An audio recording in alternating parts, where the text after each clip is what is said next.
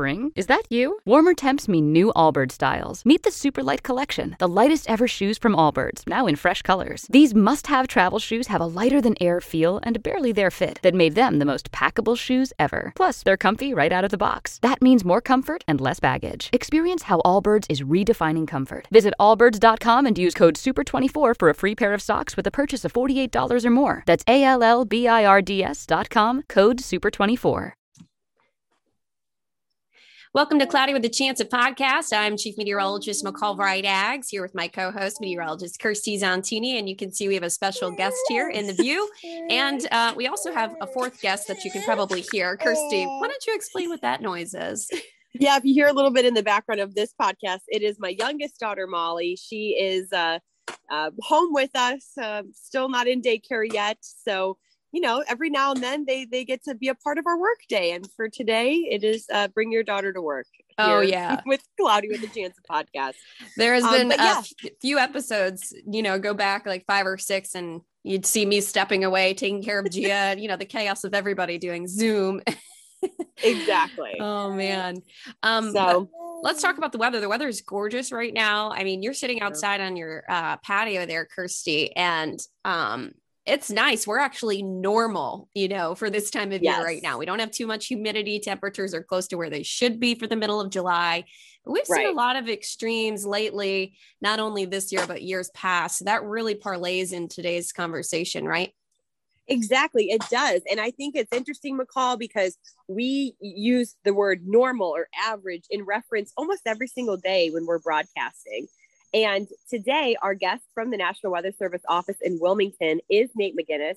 He has been with the National Weather Service office in Wilmington, Ohio for about 2 years.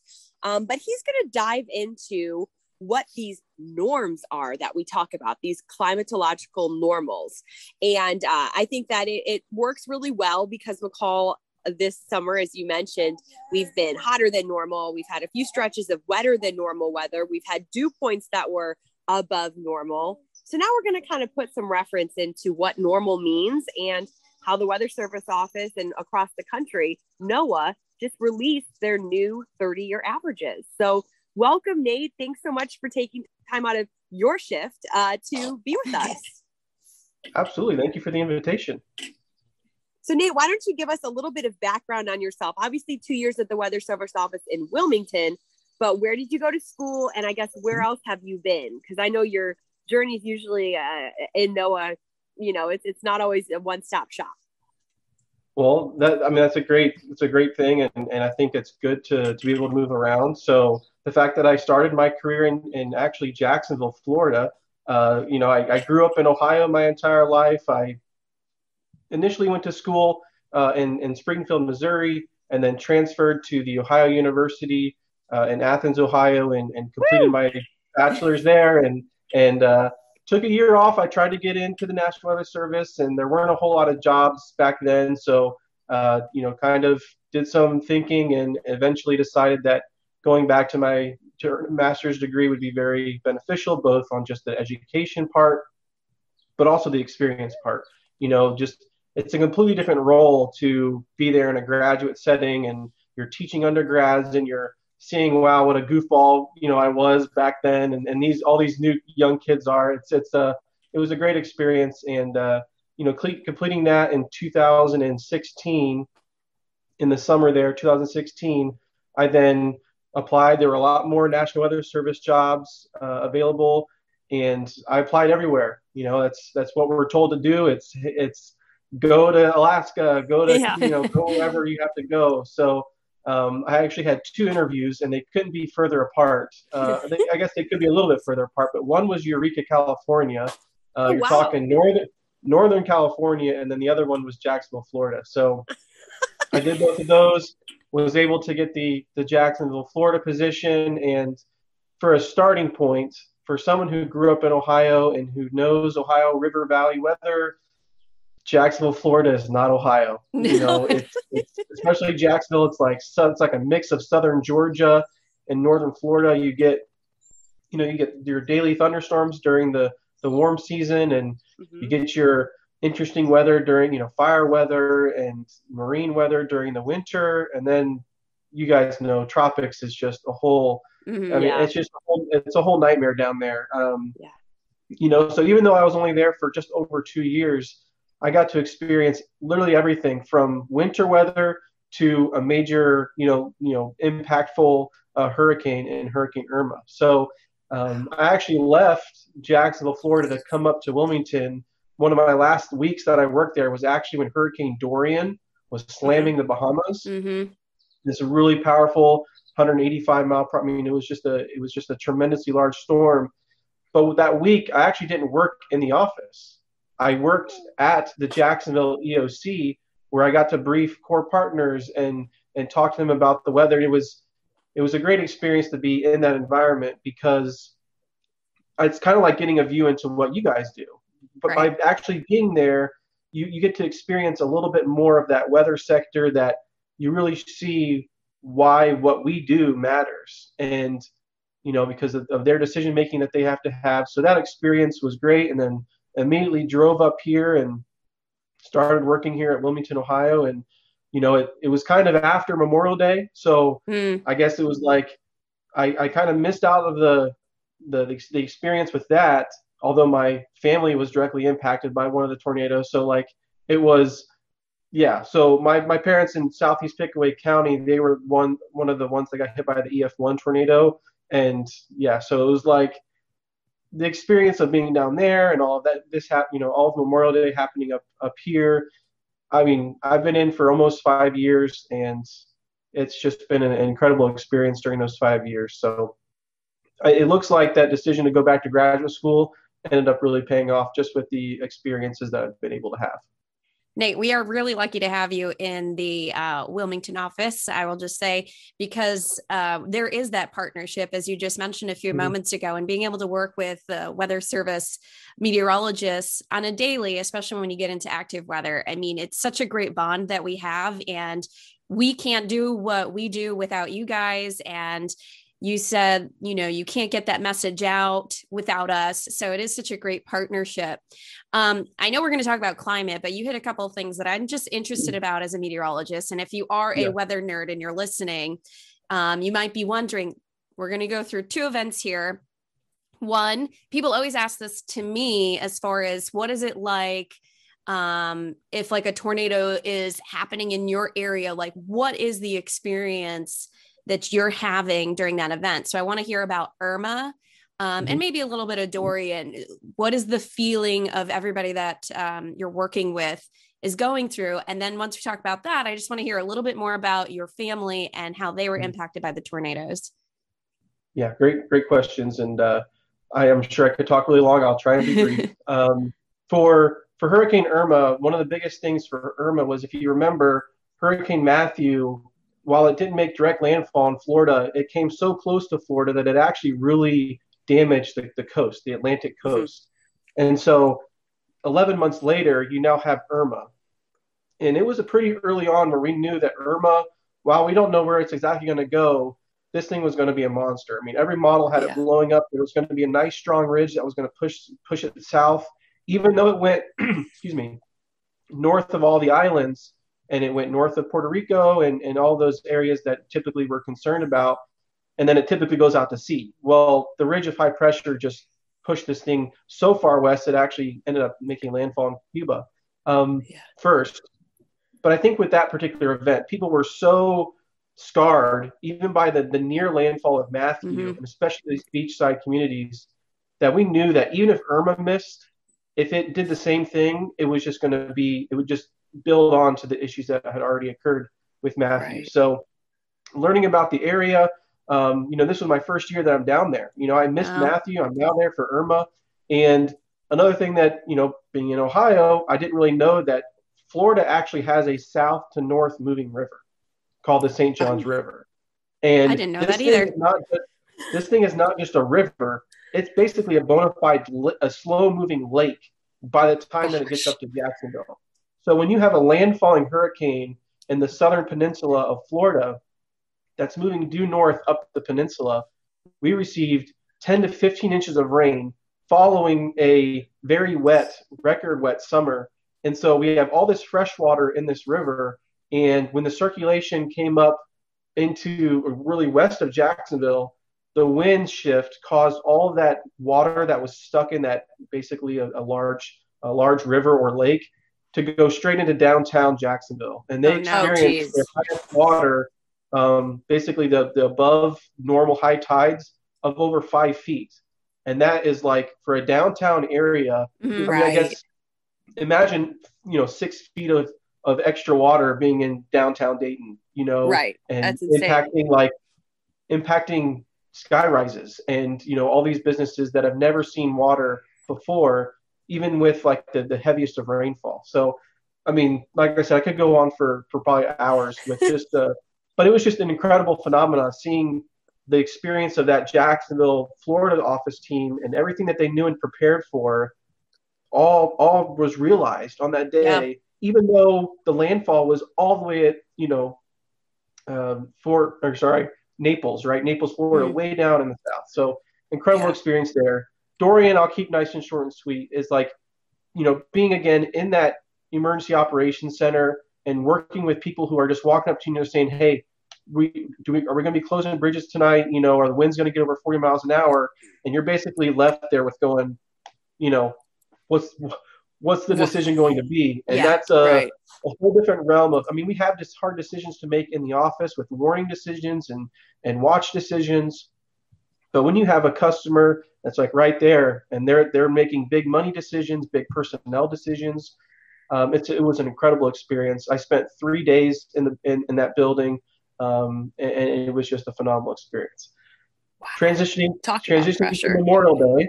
I was actually working a midnight shift on Memorial Day, so it was actually really convenient because here I am in Jacksonville. It was a quiet May day, and any thunderstorms that we typically have during the daytime, they fall apart during the evening with the sun setting. So it was a very chill forecast night. It was just me and one other guy, and I'm watching everything unfolding in Dayton. And I'm just like my mouth is on the floor, just seeing these storms and tornadoes move through a major metropolitan area. And it's like, I just growing up in Ohio my entire life, like that's the worst case scenario. It's late in the evening and you're just thinking the worst. But I messaged my family because I'm like, typically storms fizzle out, in the evening time. But I'm like, typically we don't have major tornadoes moving through metropolitan areas. So this is not a normal isn't typical, let alone in the evening. I told my family, I said, I would say give it an hour and a half. I wouldn't go to bed. I would keep an eye on these things. And it was actually the tornadic cell that caused the Trotwood, all the major EF3 and EF4 tornadoes straight through Dayton. It was actually that cell. It remained discrete through Beaver Creek, through Washington Courthouse, through south of Xenia. It just remained its own little thing. And so I'm just watching this thing, and I'm giving my family like hour countdown, half an hour countdown. And then right as the storm entered the Scioto Valley, it decided to get all tornado frenzy again. And and so I'm watching this tornado form just south of where I grew up in Circleville, Ohio. And I'm like, this thing's tracking through basically every place that I know, and grew up and I know. And fortunately it missed the town of Circleville, so it avoided the high population town there. And now it's just traveling through mostly rural areas. And it's like, it's going right toward my parents' house. So I give them a 15-minute countdown. I see the debris signature. I see it cross like a landmark that I'm like, okay, if it made it this far, then they just have to seek shelter and just be done with it. And hopefully it misses. And nope, it decided to go right over their house. It wasn't more than 100 yards when it went through there, and it just went right over the house. Hit an Amish house, hit a couple other houses. It was minor damage. The second floor was probably really close to collapsing because one of the walls had actually been pulled out. So it was really close to being, just that much worse. Fortunately, it was, my dad, one of our dogs would not go into the cellar that we have. And so he remained like on the same floor, and some windows shattered, and there were some minor like scrapes and a little bit of blood, but fully rebuilt the house, and we've moved on. And talk about an experience being 800 miles away, not only the date and stuff, but now my own personally family being impacted. I mean, these 5 years have been a whirlwind. And I know like that feeling of, as a meteorologist, having all that knowledge. So there you are just looking at these products and, just based on your experience, what is happening, and being able to understand that more than the average person, and being so far away, I'm sure was extremely difficult. And we're seeing more and more of these powerful hurricanes, tornado outbreaks, meaning more tornadoes in one particular day than throughout the entire season, and extreme temperatures and cold. And so I think this is kind of like a really good point to start pivoting, talking more about the daily climate. And for the everyday person, you hear us say the average high for today is this. Can you explain where that number comes from? I will start off and be completely honest with everyone that listens to this. And the fact of the matter is, the last time the climate normals were made were 10 years ago. I was 19 years old. I was in high school. I guess I was actually in lower in college, or I just started, and I didn't really care about the new normals back then. Well, times changed. I'm now in an organization that, fundamentally, formulates them, and it starts actually at the world level. The World Meteorological Organization, or WMO, is the one that kind of establishes how these things are created, why they're created, at what time intervals are they created. So when I knew that these new normals were coming, and I'm sort of the climate focal point here, like the guy that takes care of all this stuff, it was sort of the responsibility was put on me to kind of come up with this. And like I said, being honest with you, I really didn't know a whole lot. So I had to do some digging, some investigating. I created my own just raw 30-year normals, just as like a guesstimation, what's this going to be like? And I quickly realized that what the 30-year climate normals are just simply 30-year averages of data.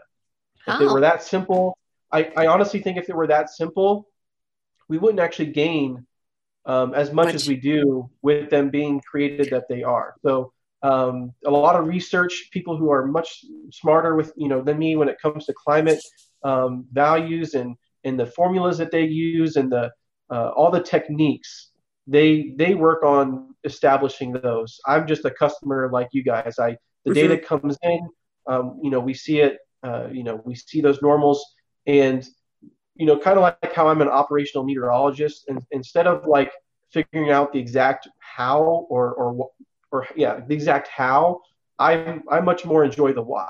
And so when it comes to these 30-year normals, when it comes to the why aren't they just 30-year averages of raw data? I mean, that makes sense to me. I can compute it. I can do it.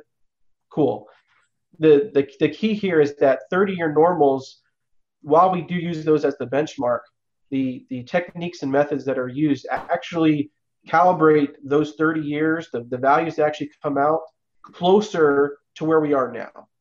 I mean, if you think about 30 years, that's a long time, and with a rapidly changing climate, that could mean that could be a big difference. So instead of maybe putting as much weight as what happened between 1990 and 2000, we can actually cater these values closer to what we are experiencing right now.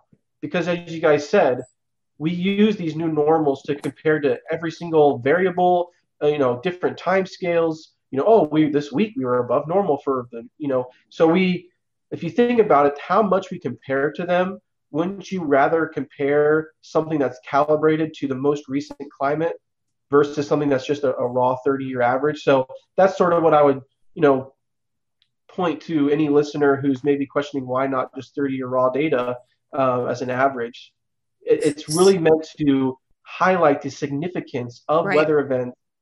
Even though weather and climate are different, it's meant to highlight the significance of events that occur in the current present day. Right, because you have to think about. Go ahead, Kirsty.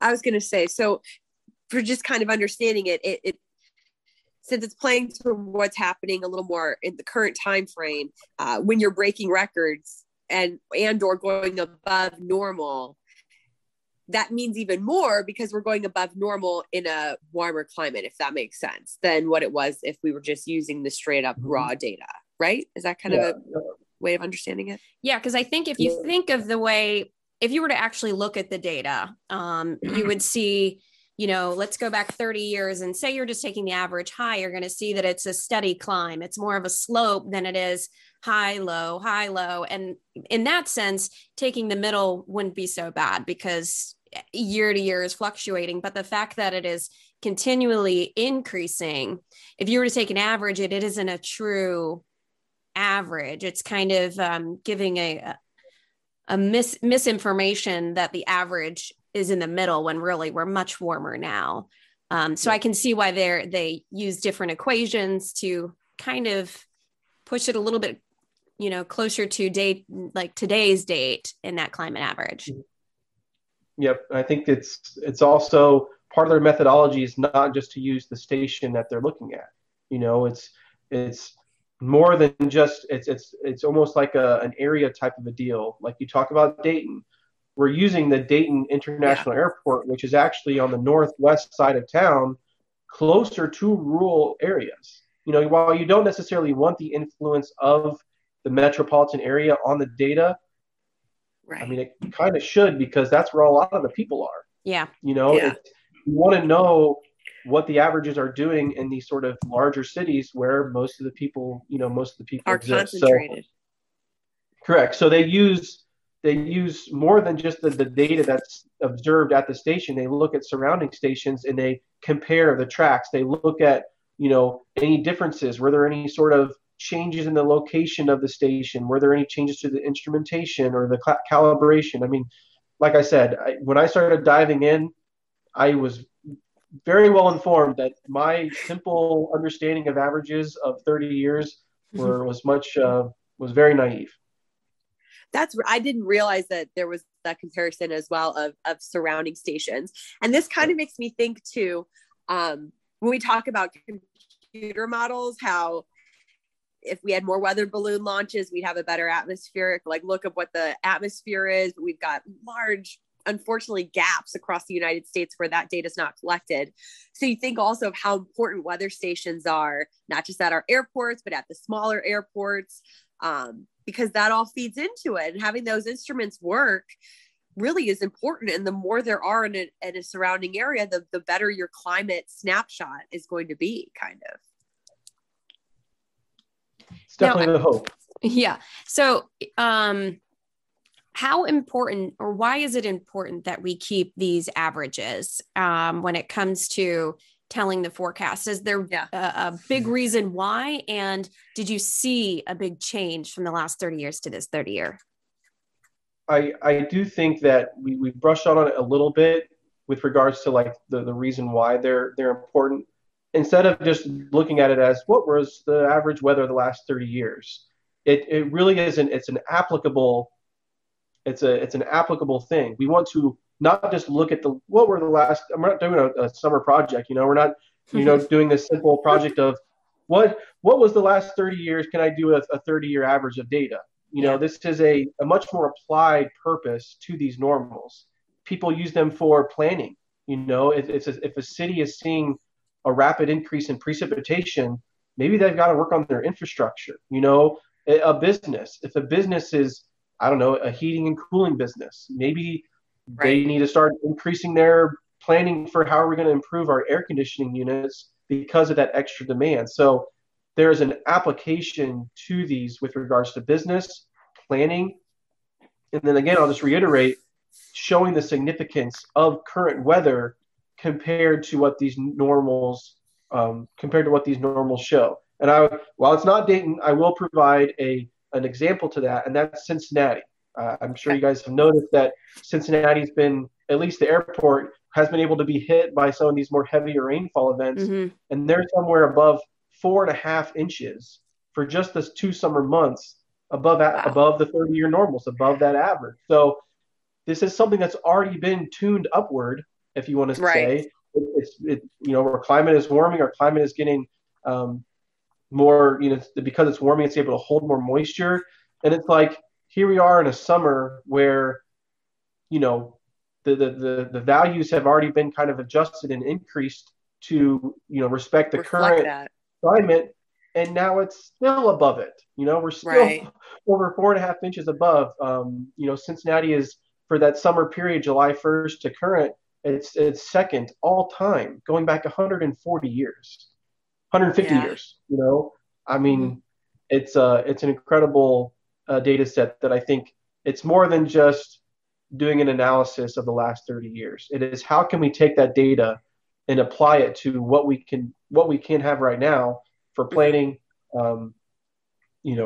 business, and then also just current weather. What is something that you've taken away specifically, since you're the climate guy, for the data set for Dayton? So looking at how did our temperatures trend? How has our rainfall trended? Which obviously I'm not going to be surprised. Well, we've already seen the numbers and shared them, but I'd like, a little bit of insight from you. If maybe someone is just starting to listen, like what have those changes occurred in this data set for 30 years?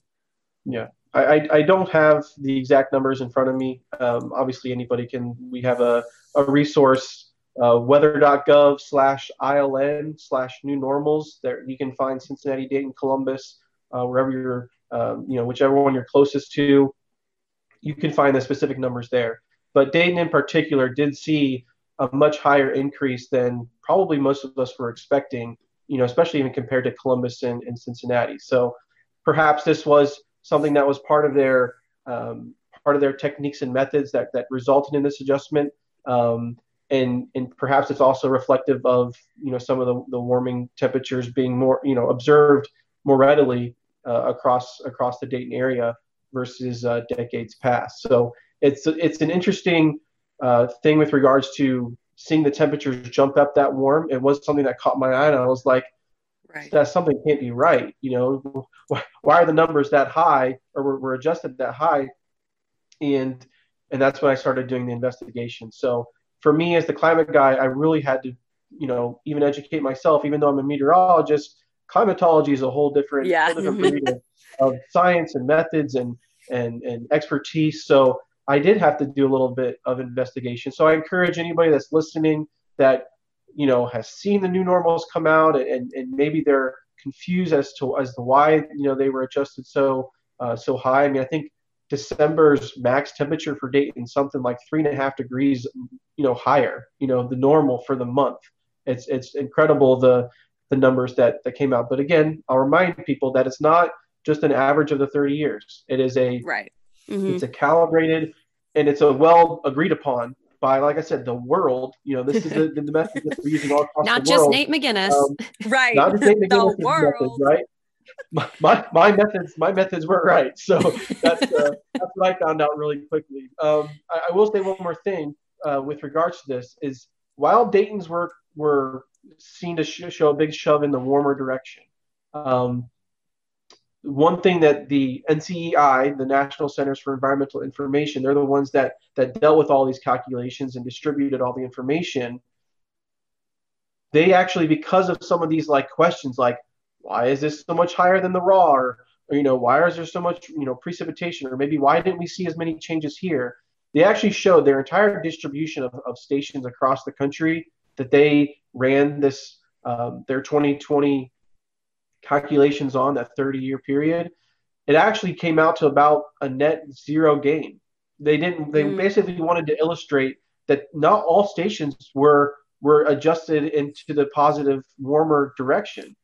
Gotcha. If you looked at all of the stations that they did the calculations for, some of them actually saw an adjustment downward based on all the things that we had talked about. So, for Dayton would just ended up being on the warmer side of that spectrum. But overall, across the entire country, some hundreds, if not thousands, of stations all showed that compared to the 1981 to 2010 normals, it basically was a net zero gain with regards to that influence of the methodology.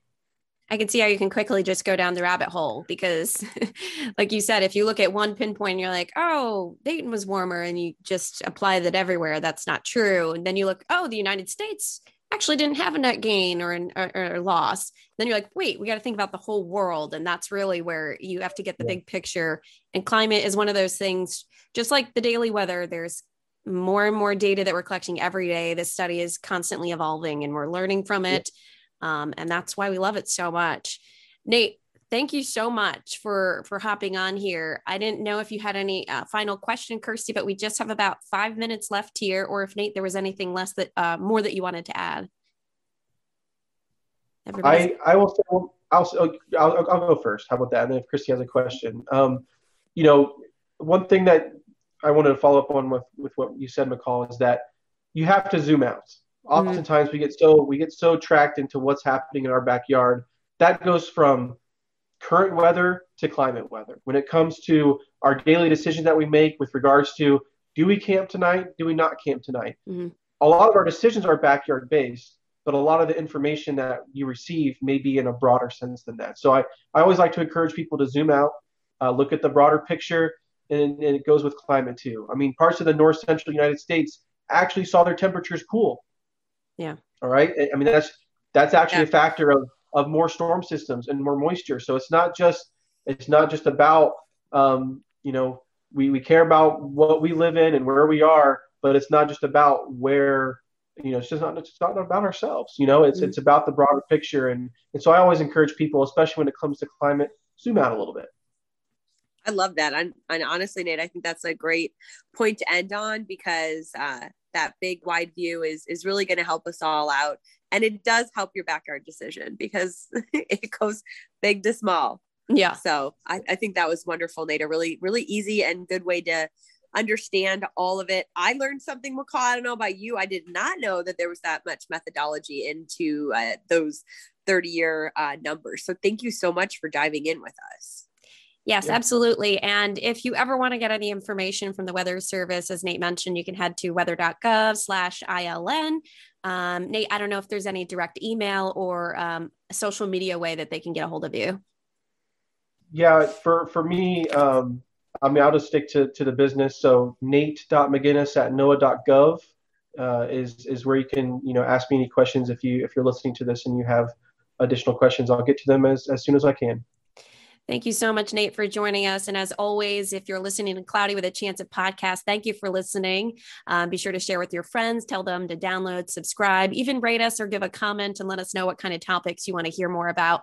If you're watching the video version, you can share this as well. We'll be posting it over on our YouTube account.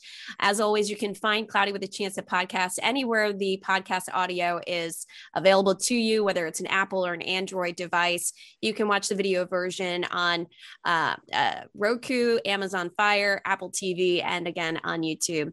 As always, thanks for joining us, and we'll see you next time. Bye. Thank you. Spring, is that you?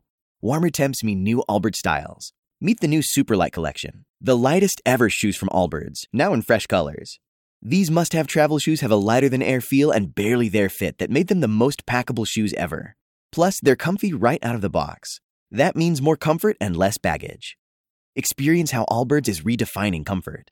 Visit allbirds.com and use code SUPER24 for a free pair of socks with a purchase of $48 or more. That's ALLBIRDS.com, code SUPER24.